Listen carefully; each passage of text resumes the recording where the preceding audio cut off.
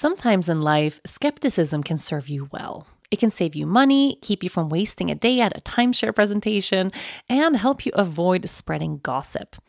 To be honest, when I'm faced with a new scenario, I usually tend to be a skeptic until something proves me wrong.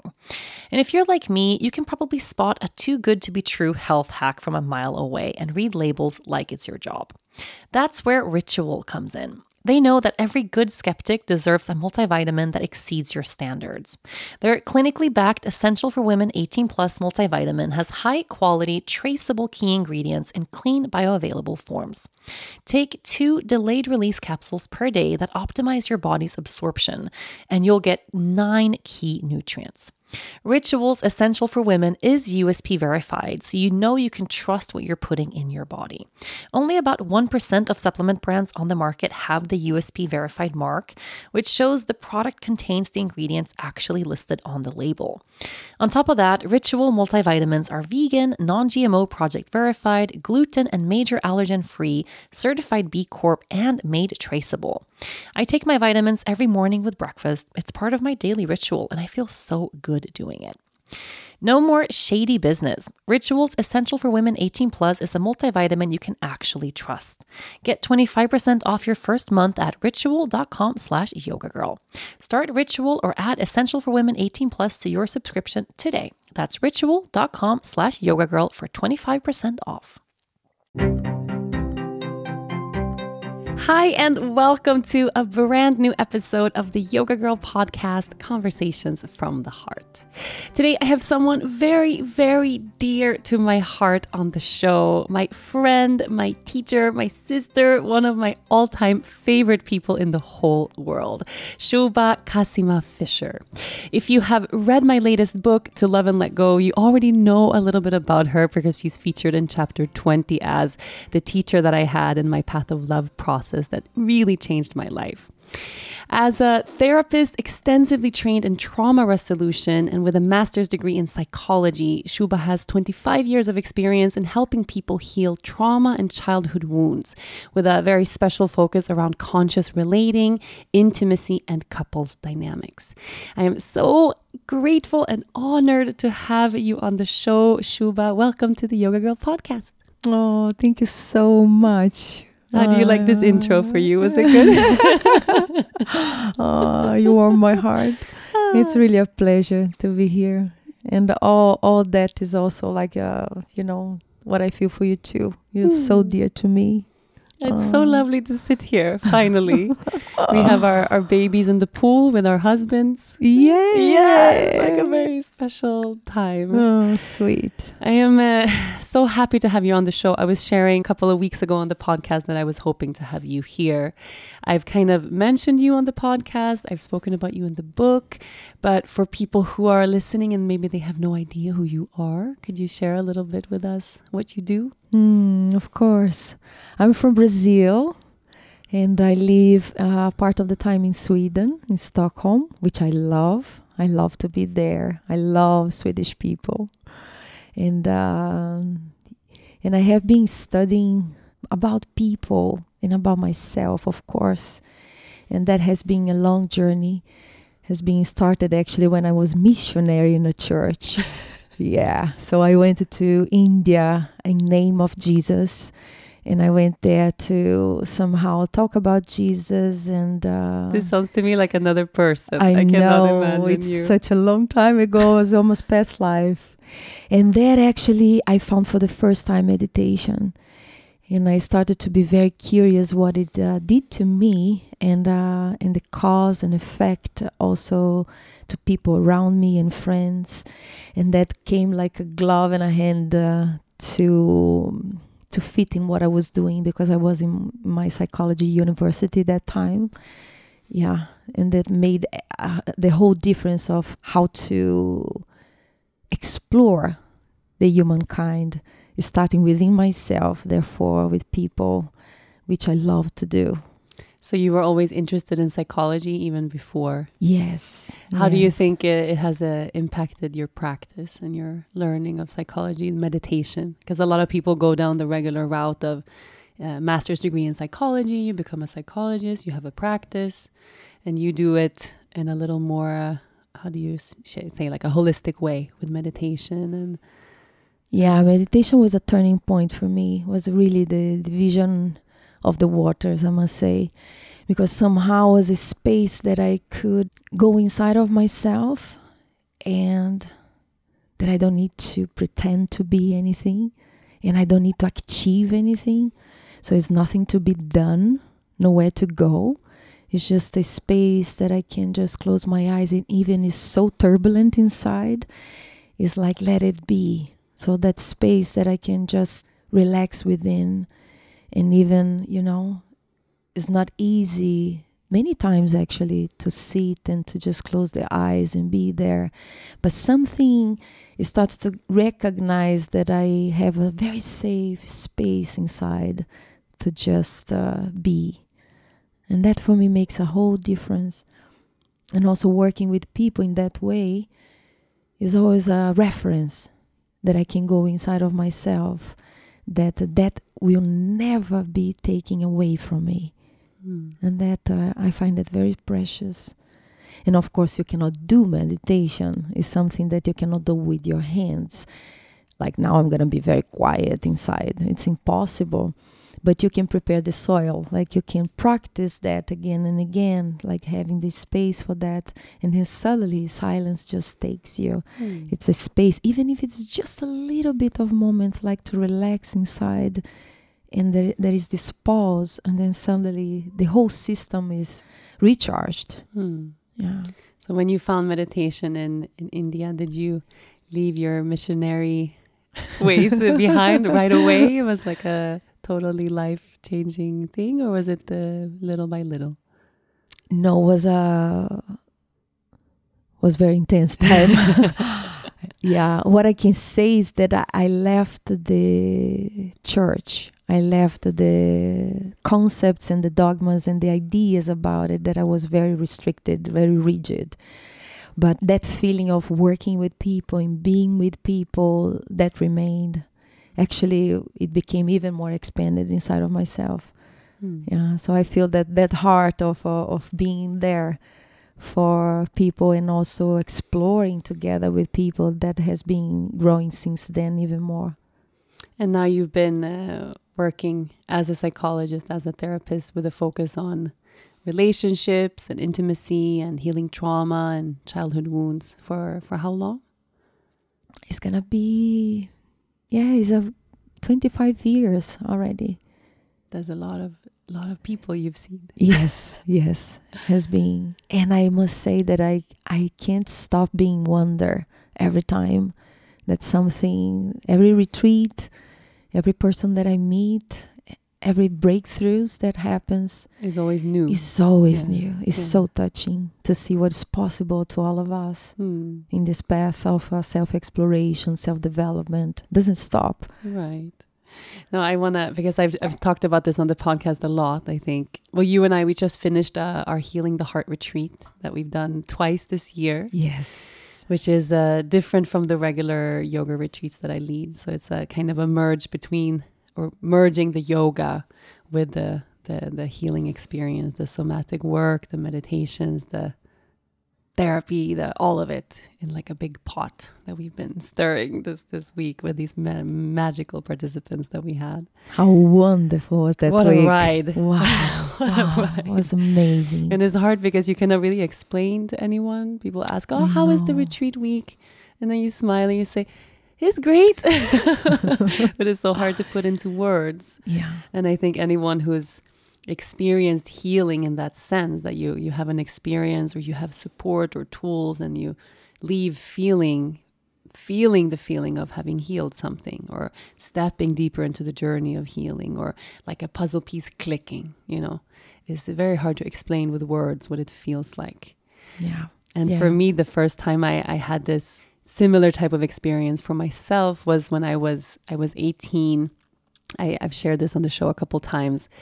And I went to a retreat center in Sweden for a process, or for a holistic therapy retreat, the kind of retreats that you lead now. But it wasn't with you. Right. In Bodavara in Sweden. Yes. And I did 2 of those groups. And then I had the big realization that came for me. The biggest piece was I need to live my own life. That was really a big one for me. I had my whole life, 18 years, bending over backwards to please everybody else, to try to take care of everybody else. And I didn't have one breath of space in my life where I listened to what I wanted to do. Right. And then I left. So I left Sweden, I left the family, left my past, left my pain, started a new life in Costa Rica, and then started on this journey that led me to yoga and Yoga Girl and Dennis and all of these things, teaching and becoming, this podcast and everything that's come along with that. So it's kind of started in the same roots with the same work and the same community that you do. And I met you at that time. Yes. Yeah. Yes, we did. Many years ago. So Amazing. many years ago. And I remember this so clearly. I think I was 19. I had been away from Sweden for like a year. And it was the year of my life where I came back a new person. And it was anyone who knew me at that time could really say, like, Rachel found herself. Like, I was totally new life. And I was coming from Costa Rica back to Sweden for I think my brother was graduating high school or something. And my mom threw a party in the house that we had on this island where she lived. Yes. And you were there. Yes, yes. So strangely. And I remember that when I came into the kitchen, was the first time that I saw you. And I came into the kitchen and then you were there in this amazing dress. And I look at you and I felt like, whoa, there is a light here. And then I told your mom, I said like, whoa, you have a very pretty light star daughter. And then she said, I know. I said, wow, she's so pretty. And she said, I know, isn't she? So she was very proud of you. And I remember that it was very impactful to see you in your beauty and your something very bright in your energy. And if you would have met me 1 year earlier, it would have been a totally different experience, because I was really heavy, way down, sad.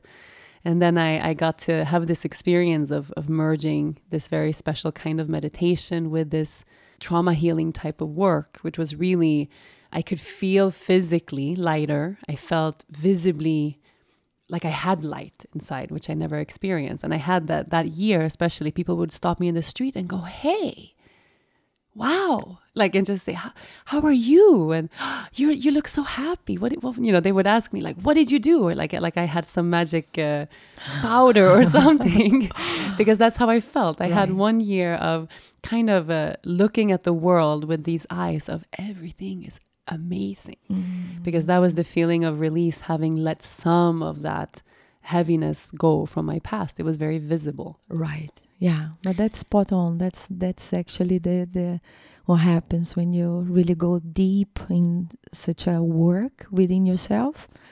People look at you and say like, wow, what did happen to you? Right. Yeah. And I think the people who just left our retreat, we talk about that a little bit, reintegrating to our regular lives and how it is so visible. So I think this is such an interesting question, because for anyone out there, and we had so many questions sent in around trauma, around childhood pain, around recent pain, anything that weighs us down, makes us feel like we cannot live life all the way because we had something really hard happen in our lives. How is there even such a thing as beginning down the journey of actually fully healing something? Because so many people out there have really, really, really hard experiences in their past. And I think that the longing to relieve ourselves of it is so intense. Absolutely. That we don't know where to start. Right. And not everyone has these, retreats at their fingertips. They go to Aruba and spend 1 week immersed. People have regular lives with kids and work and, Right. Right. So how does this, in your view, how does this process work, and does it work? Right. Yeah, it does. It does work. Yes, I feel very confident to say that, because I have been seeing that, and also in my own life, it does work, and there is a hope there.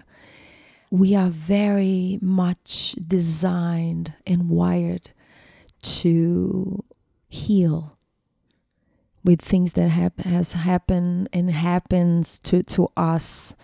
Absolutely, I can say that. I think the first thing that comes to me when you mention that is we are not only the things that happens to us. If you see like the pain that we cross in life and the difficulties and absolutely impactful situations, we are not only that. There is much more also that makes us to survive, makes us to be here alive. And that also needs acknowledgement. Because if you just focus in the things that, the bad things, and the things that are very hard, they are there, of course, and they are very difficult to cope, but they are not us as a whole. There is other parts in us also that makes us to keep on going, that makes us even to ask that question, is that possible? But it can feel like that. Like if we've had a trauma, like that's our whole lives. Yeah. So someone who might be working through or experiencing something really heavy, and it's like the lens is really small. Yes. And then we look at the whole world from this place of the wound. Yes, and this is exactly what trauma does to us. It's like makes us to see from only one lens. You know, it's like it becomes very rigid, very narrow, and everything that you see in the world is from those kind of eyes, which has had experience in the past or even now, the difficulties there, what we can call it as trauma or a painful situation. So everything else you just see through those lenses. And this is the delicacy here that I wanted to say. We are not only that spot that is very intense. That's why it becomes huge and spread all over our lives. But if you really see, there is more than that. Like what it makes your day to go on, what makes you to even ask the question, can I heal myself? If you really see there is a spot, even if it's tiny, tiny little one, but there is something inside that wants to knock at the door of healing, a door that wants to say, I want to open actually to something new. Is there any hope for me? Who is asking those questions? Who wants to heal? It's not trauma in itself. It's not the pain in itself. It's something there that wants a way out. Something there that wants to breathe, that wants to say like, I want a turn of direction here. Is there any chance? That spot needs also recognition. Does it make sense when I say that? Yeah. And that when you started to realize that, there is a space inside it that wants something different. And then you bring a little bit of attention to that spot. Maybe you're going to start to see that actually there is a being there that is longing for life, that is longing for healing, longing for something different than just trauma and pain and disillusion. And when you bring more attention to that part of ourselves, that longing to heal, the longing to have a good life, the part that continues and carries on, then we can do something. Yes, because then that part gets enhanced by your attention. That part actually starts to have a bit more of energy because you look and say, oh, wait a minute. Oh, yes, there is a part in me that wants to knock at the door of a healing or something different than just pain. And let me give a little bit of attention and energy to that part. How that part feels like, what that part wants.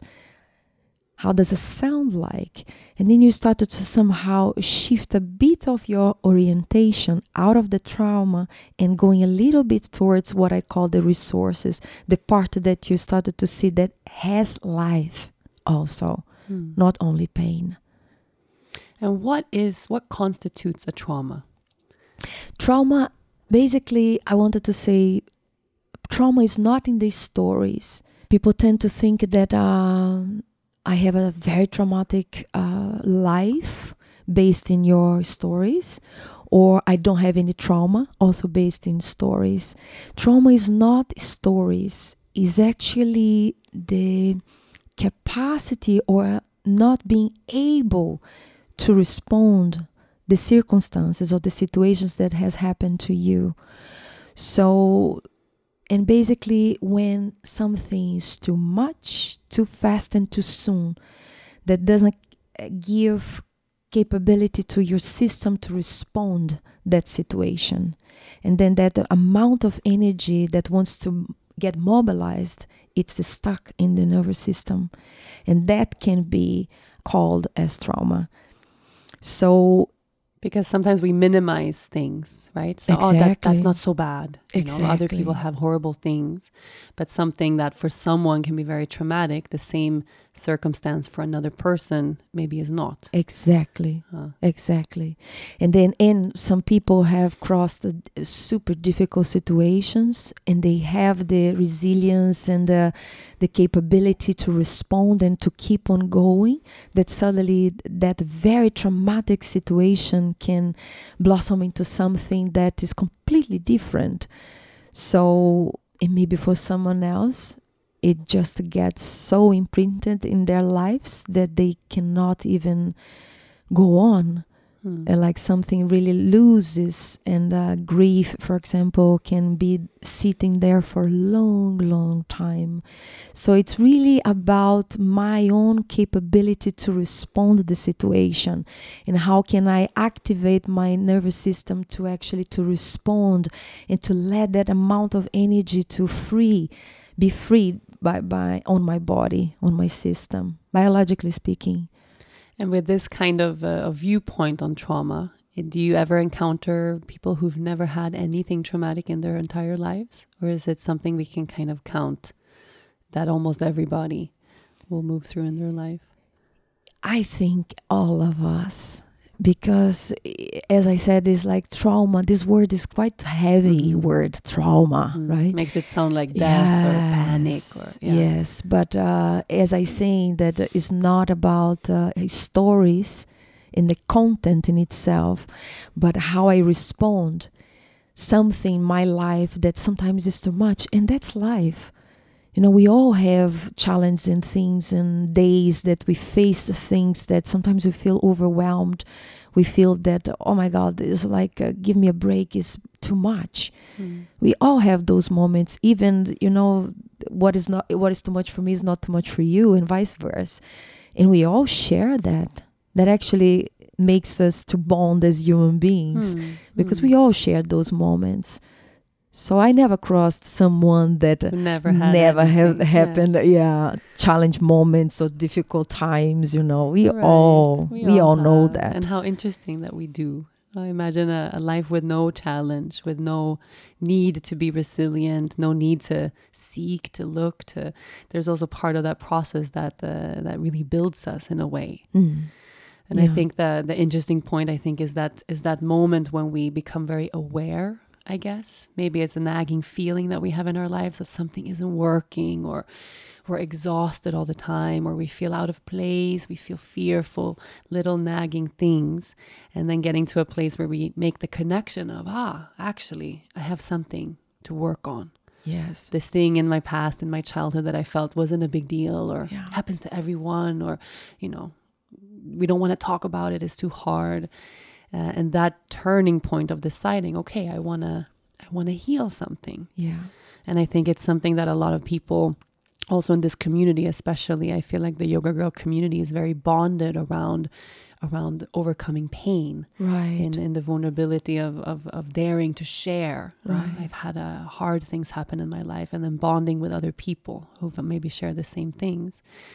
And once we get to that turning point, I think, of realizing, I have a trauma here in my past, or a challenge or something I want to work on, it can be terrifying, because what's the work? Yeah. And I think a lot of people find their way to yoga, because yoga can be such a good resource of feeling the body and learning to breathe, and maybe that experience of finding a safe place inside that you were sharing in the beginning of the show. And also strengthening up the body, like embodying it yourself. Right? Absolutely. Yeah. But what I found, because so many people find their way to yoga because of hard things, because of, we're on a healing journey and yoga becomes a resource. But for me, at least, yoga is not the whole way. And that was something that I struggled with for a long time. This idea that yoga is everything, yoga is my life. I'm a yoga teacher. I teach yoga. But what I found for myself personally on that journey is like yoga is not enough to just roll out my mat every day and do my sun salutations and sit in silence or study this in sacred texts. Or it's not enough. There was a moment in my life where I felt really I'm scratching at the surface with this yoga, but it's not taking me to the depth of this healing that I need to find. I had that since the moment I met you then when I was 19, that year. I'd heard about this process called Path of Love, this retreat. And every year I told myself, I want to go. I felt very drawn because I knew it was a big, big healing process. That's all I knew. Was very, very big, that feeling. And then every year for 8 years, wow, I told myself, this is the year I'm going to go. And I even had interviews with because you have to do an interview to get accepted. Right. And I had a planned in my schedule to go to one in England, to go to another one somewhere else. And then I cancel. And I said, next year. Until I got to a place, and this was 2016, beginning of 2016, where I just had the feeling of enough now. I had this feeling of something isn't calm, something isn't settled. Like there's something I am not seeing inside of myself that's hindering me from feeling all of life, like totally fully. And then I told Dennis, I'm going to Path of Love this year. And I told my mom, I'm going to Path of Love. And both of them said, but why? There's nothing wrong in your life. Because I had a very calm year that year. Nothing is wrong with you. Why would you go? And it was such an inexplicable thing. Like, I have to go. And then I met you. But of course, I didn't remember then that I met you before. Right. And then I met you, and you were my teacher, the leader of the group that I was in Path of Love. Which was wonderful. It feels also like another lifetime. Yeah, it's a long time. Yeah, it feels like not a so long long. time. It's like it's not a long 3 time. years ago. 3 years ago? Yes, 2016. Wow, it feels 3.5. more. It feels much more. Yeah, feels like decade. But for me in this process, and I've spoken on this podcast so much about Path of Love, and we send a lot of people to Path of Love, which is one of many experiences you can have toward healing and healing trauma. Is not the only way. It's like yoga. There's so many ways. But my biggest, and I share this a lot when people ask also how we met and our connection. I had a moment during my own Path of Love process where I was, crying all day, every day, deep in my own work, really figuring all of life out. It was very, very heavy for me. And with you as my teacher, I had this other presence there during the process where I was almost stepping out of my own process to look at the work you were doing, not just with me, but with other people.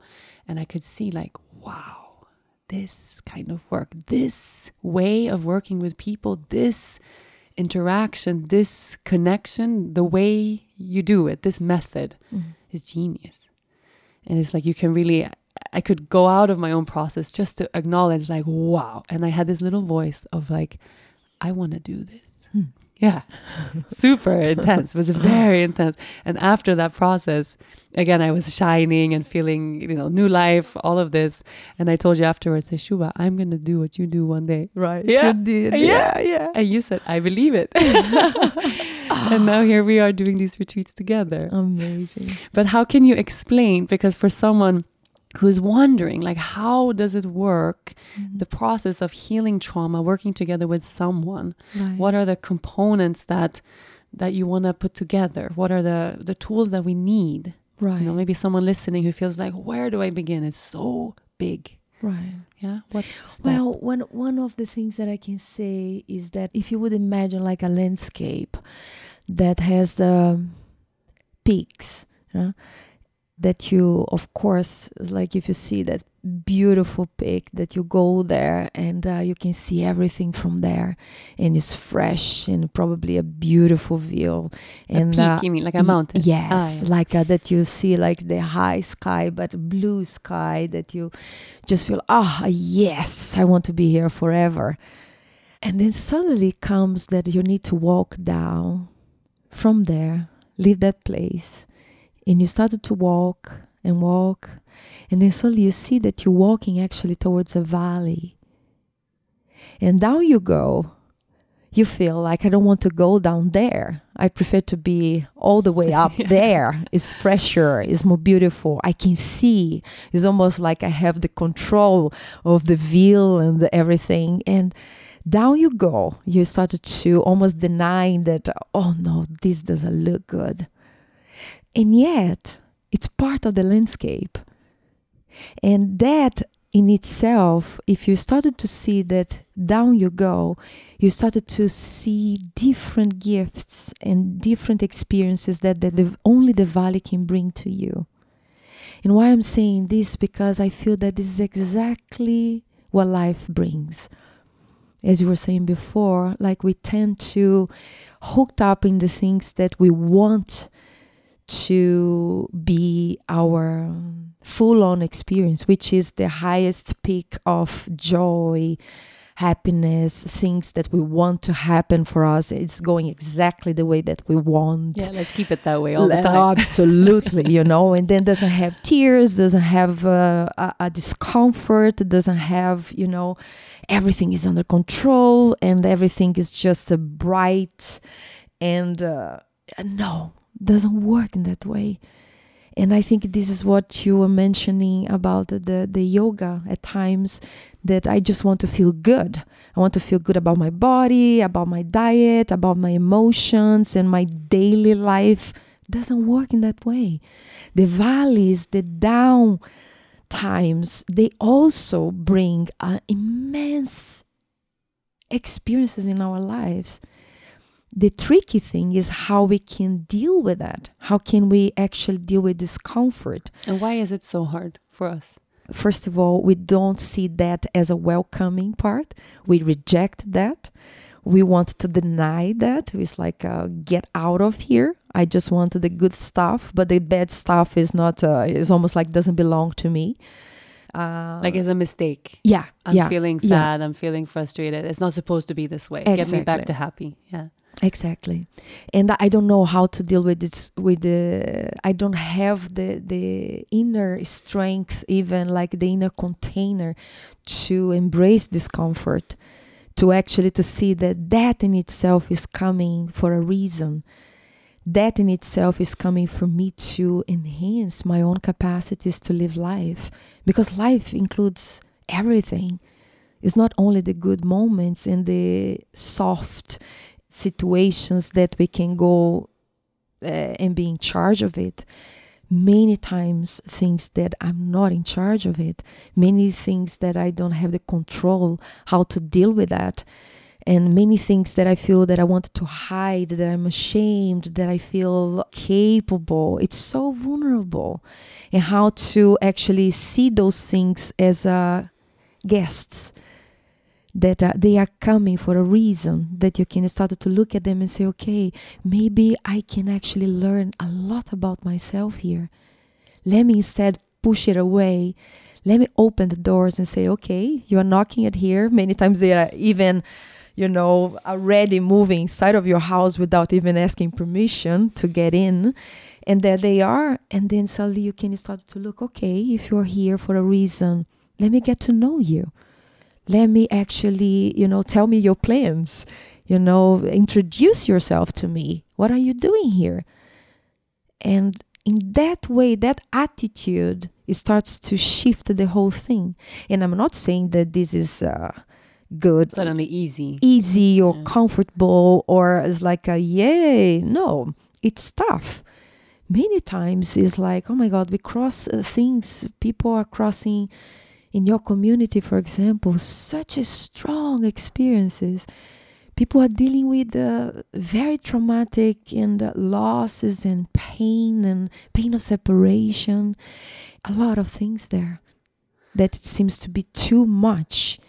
I would say that those episodes and situations, there is a way to welcome them slowly there and finding, okay, how can I make peace or coming to terms with those situations and what they are here to teach me. Because if they are happening with me, there is something in me that can be embracing this situation. Yes, if I'm allowing it. It doesn't mean that it's joyful and happy and I'm excited to feel the pain, but it's like I'm capable. I'm capable. I can make it. And it's so I find all of these things, applying them to our own lives, I think becomes extra interesting around motherhood or around parenthood. And I'm seeing it in our babies, because we have babies born 4 hours apart, which is really Yes. Oh. I left Path of Love, and the day I came home I got pregnant, and the first person I told was you. And then the next week after, Shubha calls me, she says, guess what? And then you're also pregnant too. And then born on the same night, 4 hours apart, your Jai and my Lea Luna. But I can see it so clearly now how we do this as a society, we do it as parents. And I can see how older generations, because we didn't have maybe the awareness of how we are teaching kids to cope with emotion. Yes. Because it's very uncomfortable as a parent to see your child in pain, in any kind of pain. And we weren't really taught to hold the full spectrum of all of our emotions as children. So it's really hard to be a parent that suddenly is very comfortable allowing it for your child. So right. I see it in her. She falls and she hurts herself, or she's sad about something, and how the tendency is, it's okay. Look, happy blue sky. Yes. Everything's fine, and it's not out of bad intention. It's because we don't want them to feel pain. Exactly. Of course, we want only good things, an easy, happy life for our children. But then it's like we're teaching them somehow that the sadness is scary. Don't go there. As soon as sadness is there, let's go back to happy right away. Or you hurt yourself. Oh, it's okay. Right. So we take away the space of actually letting them feel, oh, it hurt. Exactly. Like life hurts. Exactly. Sometimes, wow.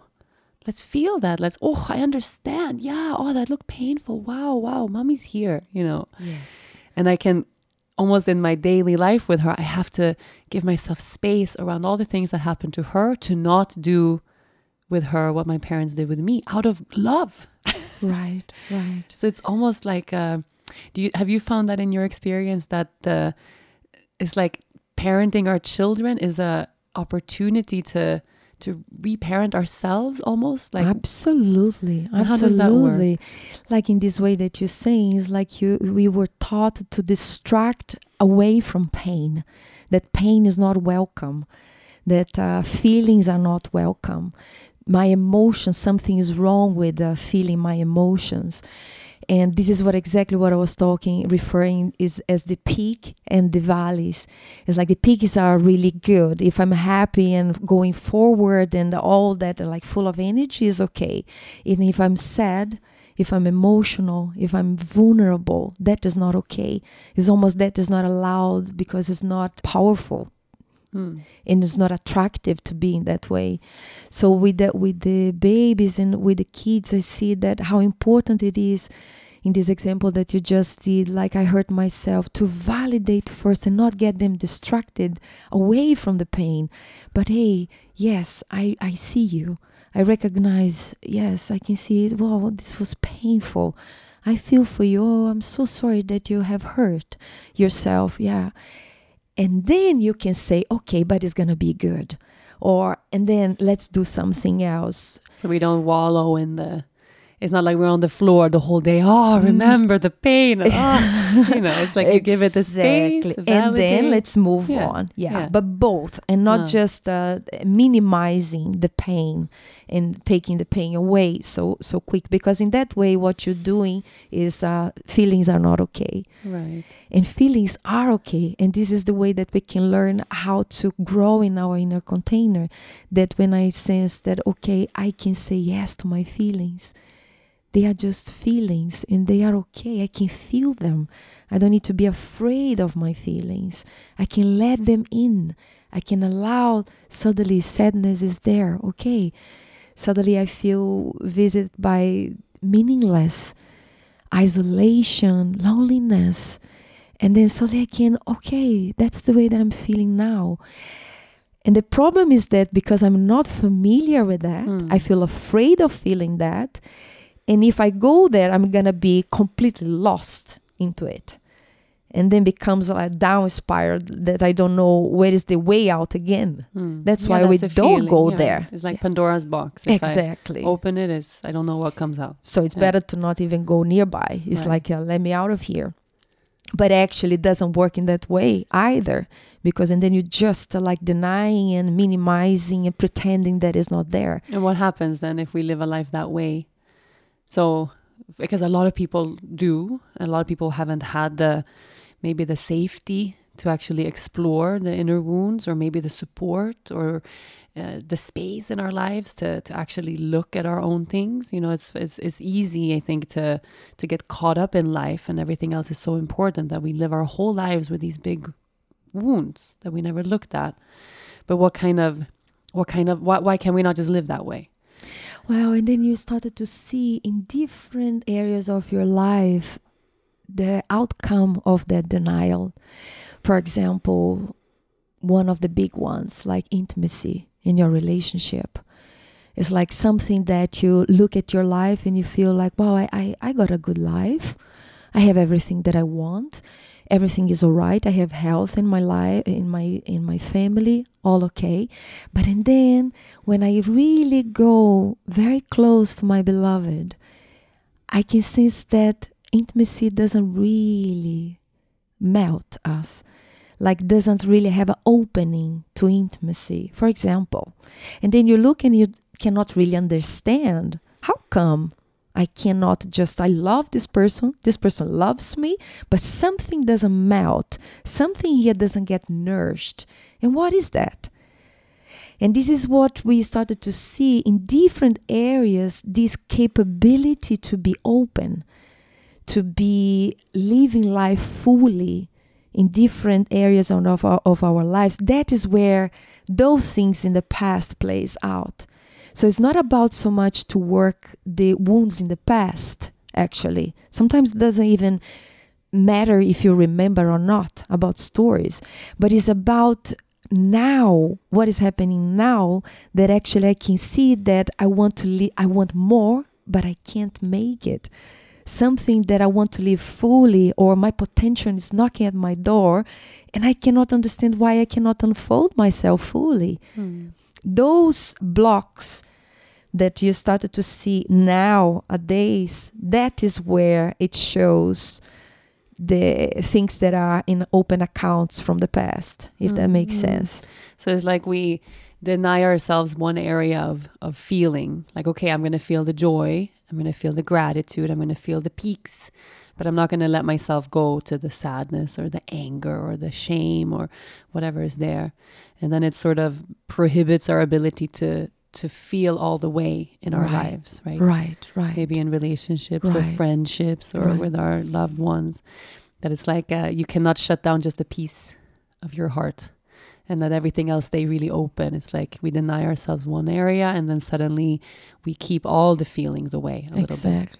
And then it gets hard also to feel total joy. You know, we allow ourselves day to day little joy here and there, but the total joy and intimacy and love becomes also really hard because we're not allowing. Exactly. I remember when my father died, I was 16. And when he died, I felt, it can sound very strange what I'm going to say, but I felt such a great relief that he was gone, because he was a person, he was an alcoholic, and he was super violent, physically violent towards us, towards my mom and us. And it was so strong to be with him. I was always like in fear, absolutely fear. I was terrified to be around him. It was so unpredictable, his violence.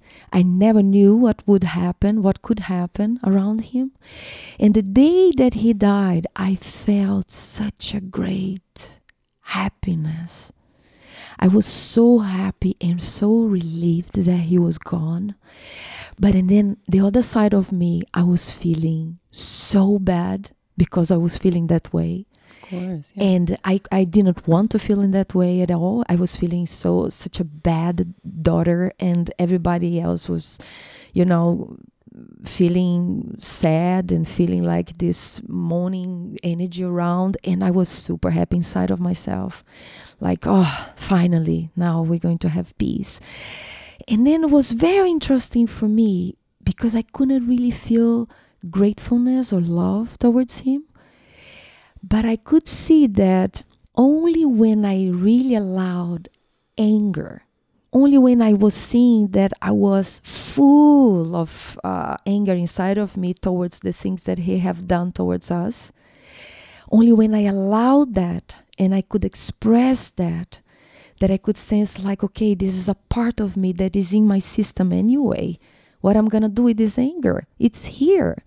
I cannot just make myself a good daughter and say like, okay, I'm going to be a good person here and feel, my heart towards him and I forgive you without even feeling.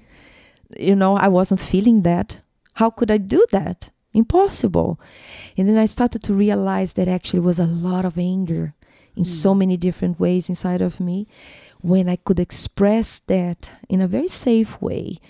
And I remember that I did some letters that I wrote to him afterwards. And also I worked that together with a great person that was accompanying me as a therapist that time. And when I could release a lot of that rage against all the things that was actually happening to me and to my family that I have been seeing and experienced. And then finally, I could find love. Love was there too. But was heated by the anger, was heated by this misunderstanding of how come that he could treat us so bad.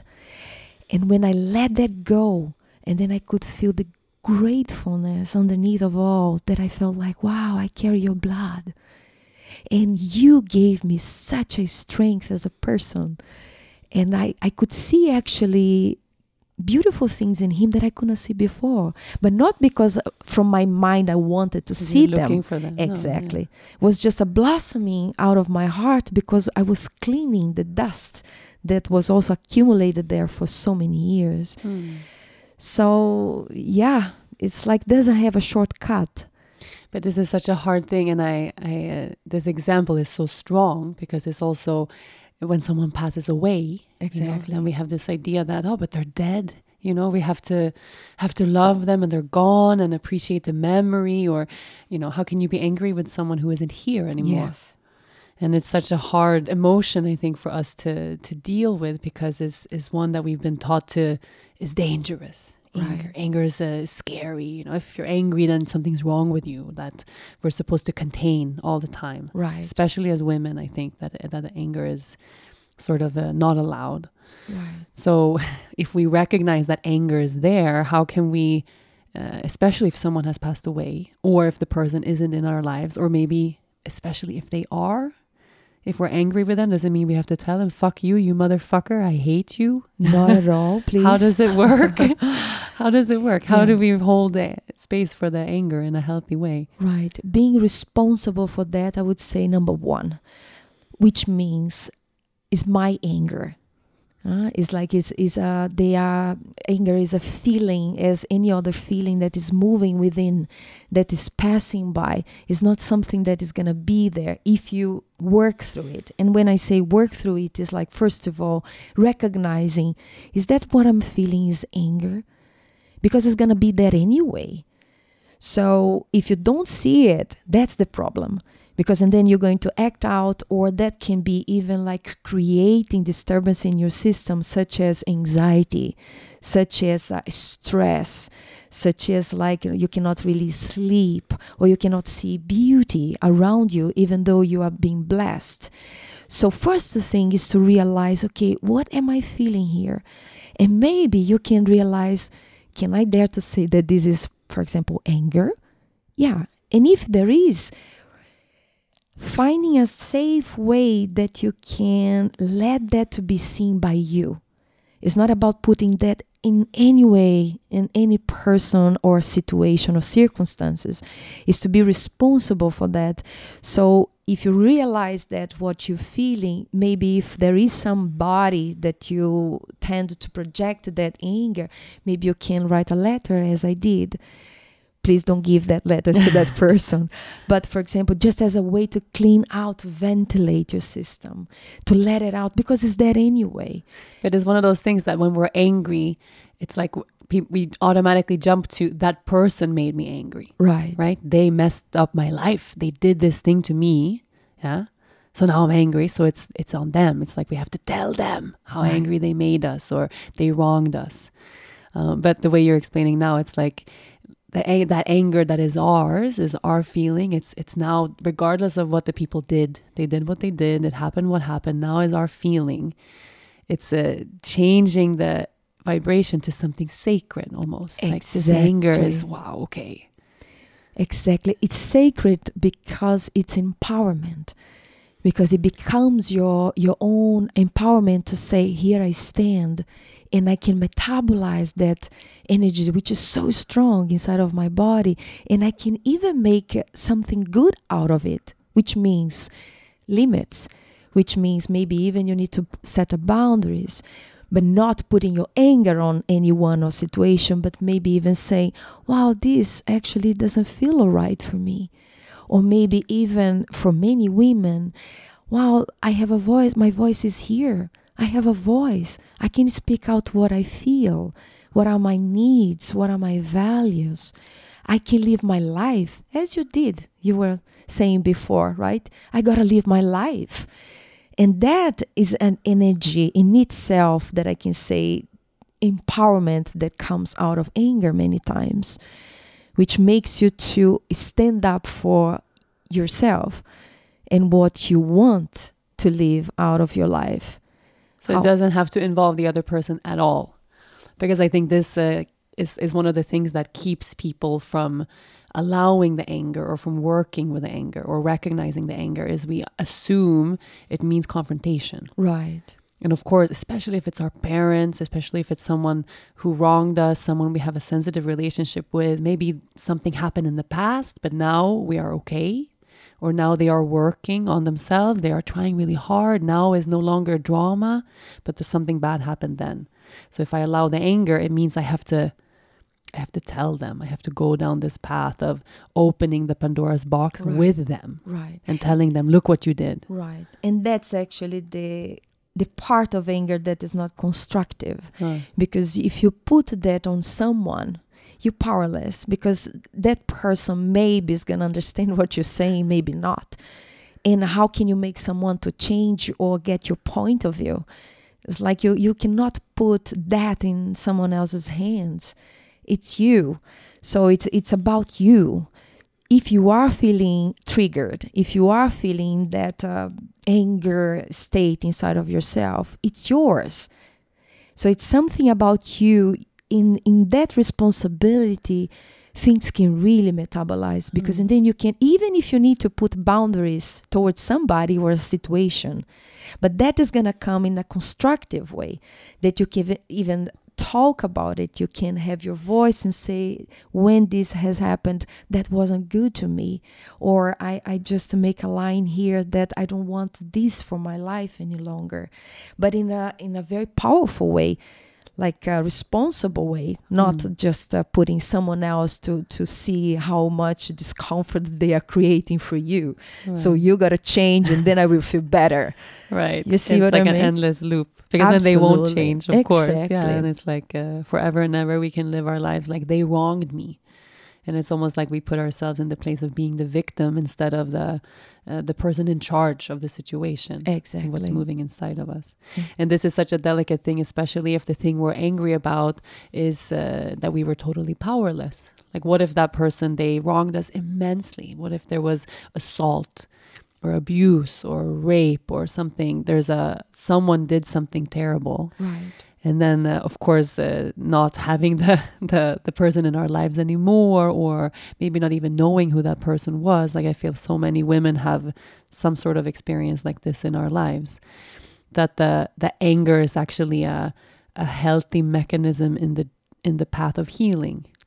Like, It's like learning to recognize that the anger is there it makes us very strong. Exactly. Right? Like we have this power to, wow, that was not okay. Exactly. What happened? Exactly. And coming back to your question even before, when you were saying about the parents, especially the mother and the father, for example, because how can you be angry towards them?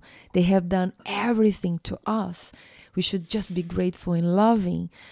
But actually, what should I do with that feelings? They are there anyway. Yeah. What if I'm not grateful, you mean? What if I'm angry? What if I'm disappointed? Yeah, it looks that you are very ungrateful, that you're feeling like, oh, how could you? feel in that way towards them. It's very important to know that the love is there forever, that it's unshakable. You're going to be forever as a daughter, and they're going to be forever the parents. So the love is there. It's intact. But it's very important also to recognize what are the feelings that are there that is moving within you anyway. And that needs also validation in a responsible way to metabolize that until, as I was saying about my father, that I could finally feel grateful. And today I look at back and I feel like, whoa, I wouldn't be here if it wasn't because of that man. That man actually, exactly as he was, shaped my life in such a beautiful way and made me to be here now, for example, working with people through traumatic situations. I couldn't do it if it wasn't because of my father also. I want to be here bringing this example. So it's amazing to see what is possible when we become friendly with our emotions and not enemies of choosing. I want this, but I don't want that. Actually, I'm bringing everything inside of myself. And this is for these episodes that you're saying about traumatic abuses and situations that are so tough among of all us women, not just women, but also in your community, things that are coming up about unescapable attacks, right? Where you have no control. And you have like situations that you feel actually as a victim, and such a situations that is so, it creates such an impact and imprint in our systems. So I would say that a big antidote to that is to regain that healthy anger that can establish, hey, I have survived. I have made it here. And I'm not only that situation. I am much more than that. That energy of anger, healthy anger, what I'm calling, it's a great way to reclaim your path again and your direction again and your voice again. An interesting question we had, because a lot of people shared some very personal things. And when I was taking questions for this episode, having moved through specific, very hard, very traumatic situations, for someone who maybe recently had or experienced a trauma, or maybe just realized that they have experienced a trauma, where do we start? It's like, can we do this work alone? You know, do we need to go to therapists? Do we need to go to groups? Do you have some tips, some advice for someone to really take some action with this? Yeah, it's a personal answer, I would say, depending of the cases, but because sometimes it's very hard to do it alone. It's very important to do it. Someone that can hold your hands and say like, hey, I got your back. Let's do this together. It becomes easier if you have someone to hold the hand with you in those situations, because it's very important to navigate what I call like the pendulation between the trauma vortex and the healing vortex, which means like you're going to go into those situations, but a little bit not get totally lost into the trauma there, that you feel overwhelmed by the situation. And then you just go a little bit into it, that you can feel comfortable to feel enough, and then you come back to resource in yourself. And that, when you have someone together with you, is easier, because that person can navigate together with you, bringing you back when it's too much. Because so if it's too much, it's too overwhelming. Someone, you mean a professional person? Yes, I would say that. But if you are alone, let's say if you cannot do such a work with someone at this moment, for example, writing is something very helpful. Having space to find your own resources, things that you can remember that you are not only those difficult things and situations and memories, but you are more than that. Simple things during your daily life that you can sense, this is me here. or I have made it here.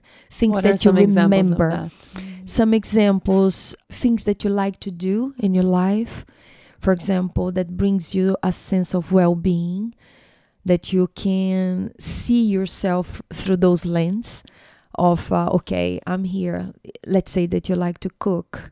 Let's say that you like to take a walk, or if you like to practice your yoga or dance or listen to music or write, something that you feel, yes, this is me. This is also part of me here. And that sense of well-being can have a little bit more space in your daily life. And that remembrance of yourself, it can be a shift. That you're not just the dark clouds, that you're also the blue sky. It's like between the work that you can come and take a breath and come back and feel the body and be here. Yes, because that recharges the body, recharges the feelings that you can sense good again, a well-being again. Yeah, that's super important. And we all have different ones, of course. For me, as animals and babies, easiest way to whenever I am working through something or or cooking and baking. Those are like the top 4. Here's my home, right? Whatever's there, right? And sometimes can be so simple, Can be like taking a hot shower and put a nice clothes that you feel very comfortable with, and you sense like, oh, okay, now I'm in my own skin right now, and it's okay.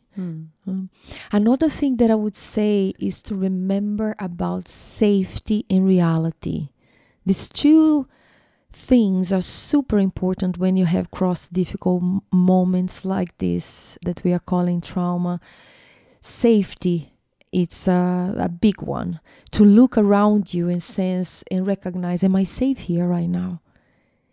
Am I really safe here right now? Maybe I'm at home. Nothing is happening right now, right? And then that links to the second one, which is reality.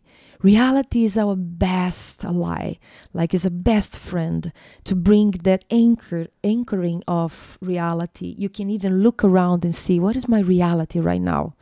For example, I'm sitting here. I'm looking at you. There is this blue sky through the window and the white clouds passing by.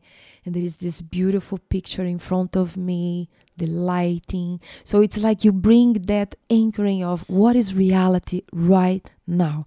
Because that brings a shift in your system to out of these overwhelming feelings to what is happening actually here now. That actually I'm not back there. Exactly. Yeah. The thing that played out then that can feel so paralyzing. It's like, okay, here now. And that's where I think yoga can be such a fantastic resource because it gives us tools to use also when we're not on the mat. Also when we are on the couch or out by people or whatever is going on, that we can use the breath and the connection with the body to come back and come back. So yoga teaches us a lot of tools that way. Yeah, and it's strengthening the body. I find that so, because and then it's like the owner of the house is back. Yeah. Right? Right. Yeah, I love that. Something I wanted to ask, and purely because we had so many questions around this specific. And of course, there's a lot of women in this community, a lot of mothers in this community. And there was a lot of women who wrote in asking questions around trauma relating to giving birth or trauma relating to the birth of our children. And I think it's very, very, very common. It's probably more common that as we are giving birth as a society, almost that we each feel out of control, especially with maybe having something unexpected happening or not knowing where this birth is going, or maybe having a medical intervention, or of course birth never goes to plan no matter how much we want. Exactly. But for someone who is maybe really sitting with a trauma from giving birth or from the birth of their children, do you have some advice on how to begin to resolve that or begin to move toward healing there in that instance? I would say that if you find the safety to feel the feelings that are there, even if it's in a small proportion, like a little bit, just sensing what is in there and not trying to fix quickly and trying to overcome and or transcend what is in there, but actually allowing that space that feels maybe something that is not even rational, illogical, to allow that to be there and feel that at least a little bit. And if it's too much, maybe even calling a friend and saying like, can I open something to you? Can I share something to you? And in a way that you can allow the feelings to pass through and be felt. That for me has been a great treasure for my life. When I can just lean back and allow my feelings to have a space to be felt as it is. One way that comes to me is to share my own experience. May I? Of course. When my baby was born, was a 36 hours of laboring there, and it was such a tough one. And when he came out, he was in the umbilical cord, like in his neck, like 3 times around his neck, and they needed to cut it immediately. And they took it away. The midwife just looked at my husband and said, like, "Come with me right now." And her tone of voice, and when I look at my baby, he was totally purple and totally like no tonus whatsoever, totally like was looking really dead. And she ran out of the room with my husband and the baby. And I felt like, of course, he didn't make it, and nobody was telling me anything, just wait. And I got in this emptiness, and it was so scary for me. And I was asking, nobody was answering me, nothing. So it was a great impact for me there in waiting. And how long, do you know?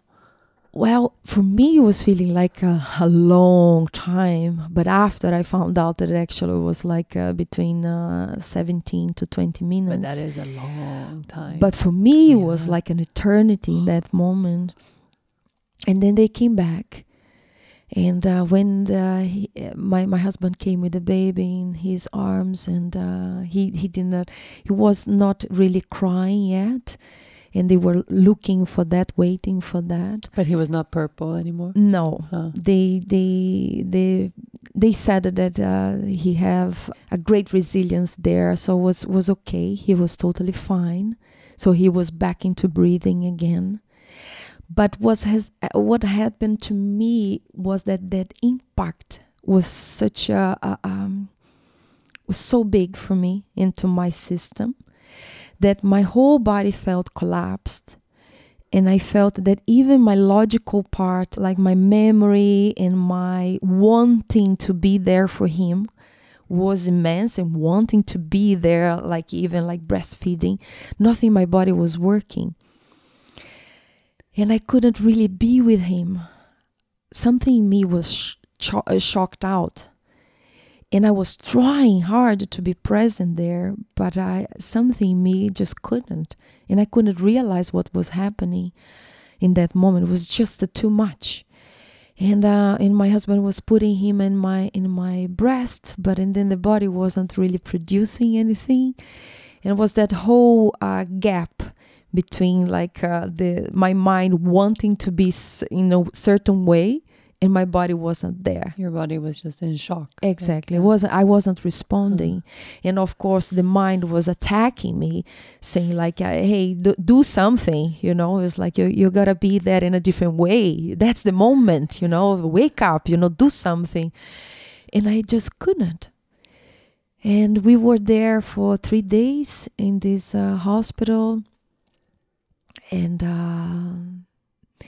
one afternoon, I was laying down there with the baby in my arms, and the midwives were trying everything that they could, very sweet, and trying to helping me with the breastfeeding, and trying to make me calm, that everything was okay. And then my husband just pulled me very close to his arms, and then together with the baby, that also between us. And then he started to talk to me about that moment that I saw them leaving the room. And he started to come back in my memories. And the question was, what I would have needed then that actually didn't happen. And that question made a whole difference, because I started to slow down inside of me, in my feelings, and I started to name moment by moment what actually I would have liked and needed to happen. Even was reality, but I started to reorganize piece by piece the way that actually my system would have liked to experience. And what was that? That situation. And I started to come in and say, I would have liked the baby to come into my arm immediately. I would have liked it that he could breathe in a natural way. And I would have liked it that I told my husband that you would have embraced me there, that the three of us, we could be there, and everything would just slow down. And I could hear him crying. And then I could feel him reaching for my breast. And I could feel the warmth and the weight of him on my chest. So I started to slowly, piece by piece, saying what I would have liked the situation to be like. And suddenly my whole body started to discharge. And I started to feel the pulsation of my heart in a great beat, was like my breath was like coming in and out in a different way. And I could feel my whole body like releasing just by imagining the situation that I would have liked to be. And that moment was so special because my breast started to drop milk. And then my husband said, I'm getting wet here. What is that?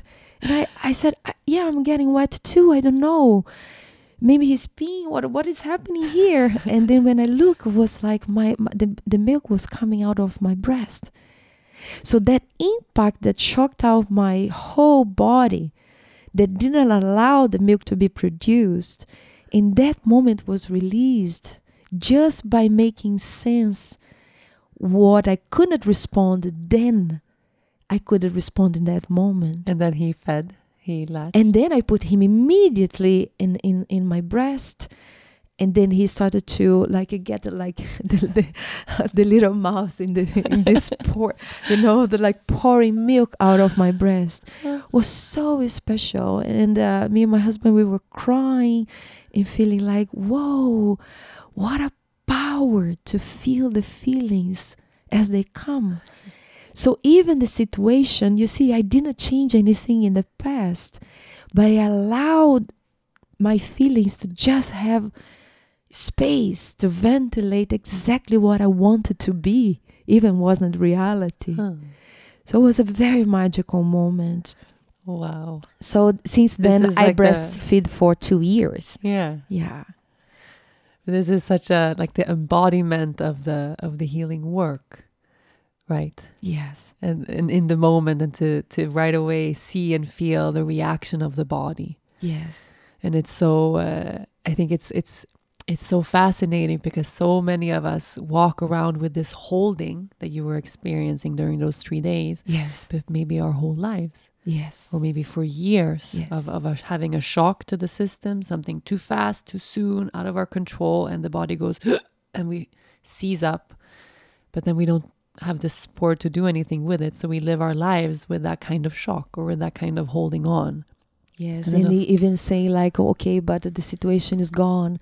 What, it's like, doesn't matter, it's over. Right. And then let me just go on and I'm pretend an adult, that it's not Yeah. exactly. Yeah. And actually, if I come back and I started to allow my feelings to be there as raw it is, and then suddenly I have someone even to hold my hands, or a friend that I can say, oh, let me share my feelings. And if I don't have anybody writing, I can write, those are my feelings here. And then suddenly the whole body, the system can unload. The system can feel like tons of weight out of the shoulders and feel like, oh, I feel such a relief here right now. Even I didn't change the reality then. something here can have space to let it off, and feeling like, oh, I can feel my feelings. I don't need to be afraid of my feelings. Right. And it also, in that time, having just given birth is such a hard time. If we have a perfect birth, the most, the dream birth, whatever the dream birth is for each of us, like the for me, it was like orgasmic birth, dressed in white, chanting Om, and she just floats out, whatever the dream scenario was like. Even if we would get that, it's the hardest time of our lives to have a newborn baby, and this whole change of body and hormones and family dynamics and all of these things. So having a traumatic experience or a holding on around the experience of the birth, I think makes those first few months or the first year of parenting so hard. So hard. And we can feel so isolated and so alone, or the feeling that I know for a lot of women, like my body failed me. Yes. Yeah, like I should have done something different. It's my job to birth the baby, and I couldn't do it. Right. Maybe we had an emergency, something happened there, and it's so important to reclaim that. Right. That feeling of empowerment in the body, and allowing space for the feelings that are there. Exactly. And the tiredness that it brings, the whole new constellation, and not knowing. And also the moments that you feel like, I don't want this reality, what should I do? And then it looks like I'm a horrible mom if I allow those feelings to be here, and nobody talks about it. Right. You feel just like isolated because you should be just in Joyful heaven and just good feelings about it. And then that would make you a great mom.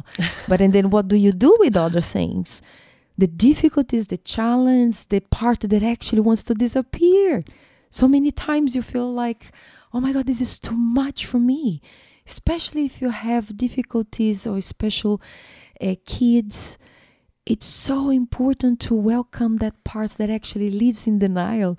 That part that you sense like, oh, I'm going to be a horrible person if I would allow those feelings to be there. Actually, you're not.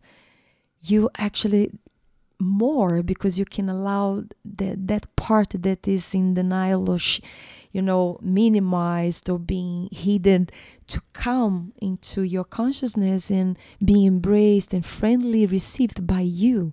Because you yourself, if you cannot welcome that, who is going to do for you? Right. We have to also mother ourselves. Exactly. Just having this conversation with you makes me feel so hopeful with the future.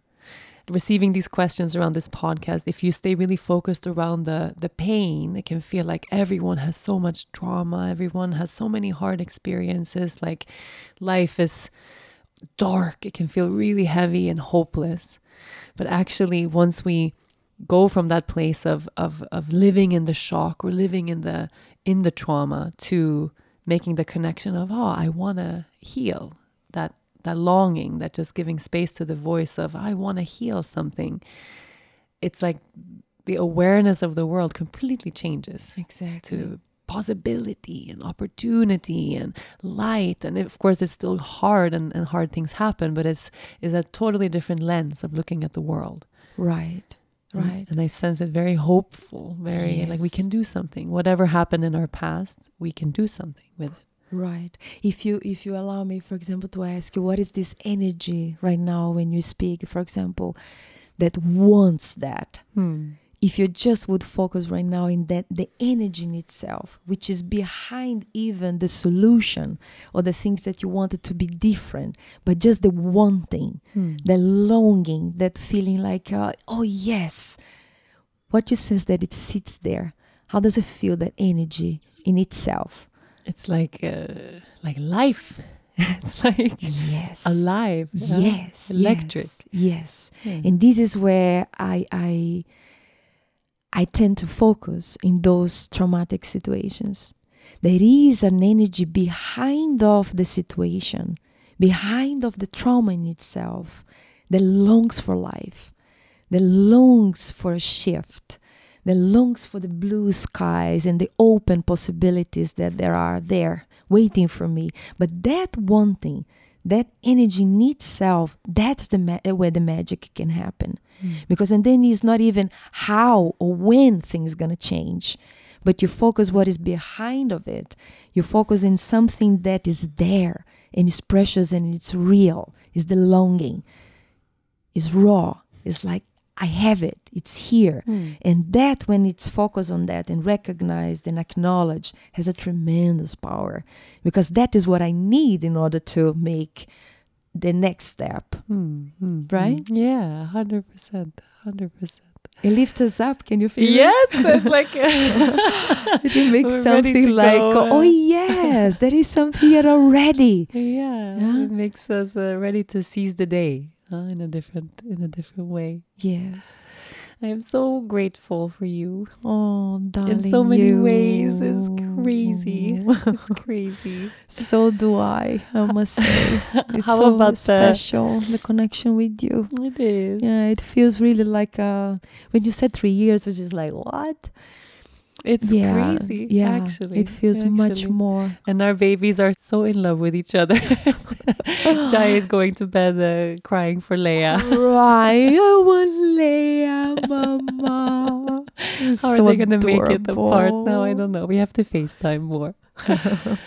But for the many, many people right now wondering how to learn more about you or find out where you are, maybe leading retreats and groups and Path of Love, or you have a website? Path of Love.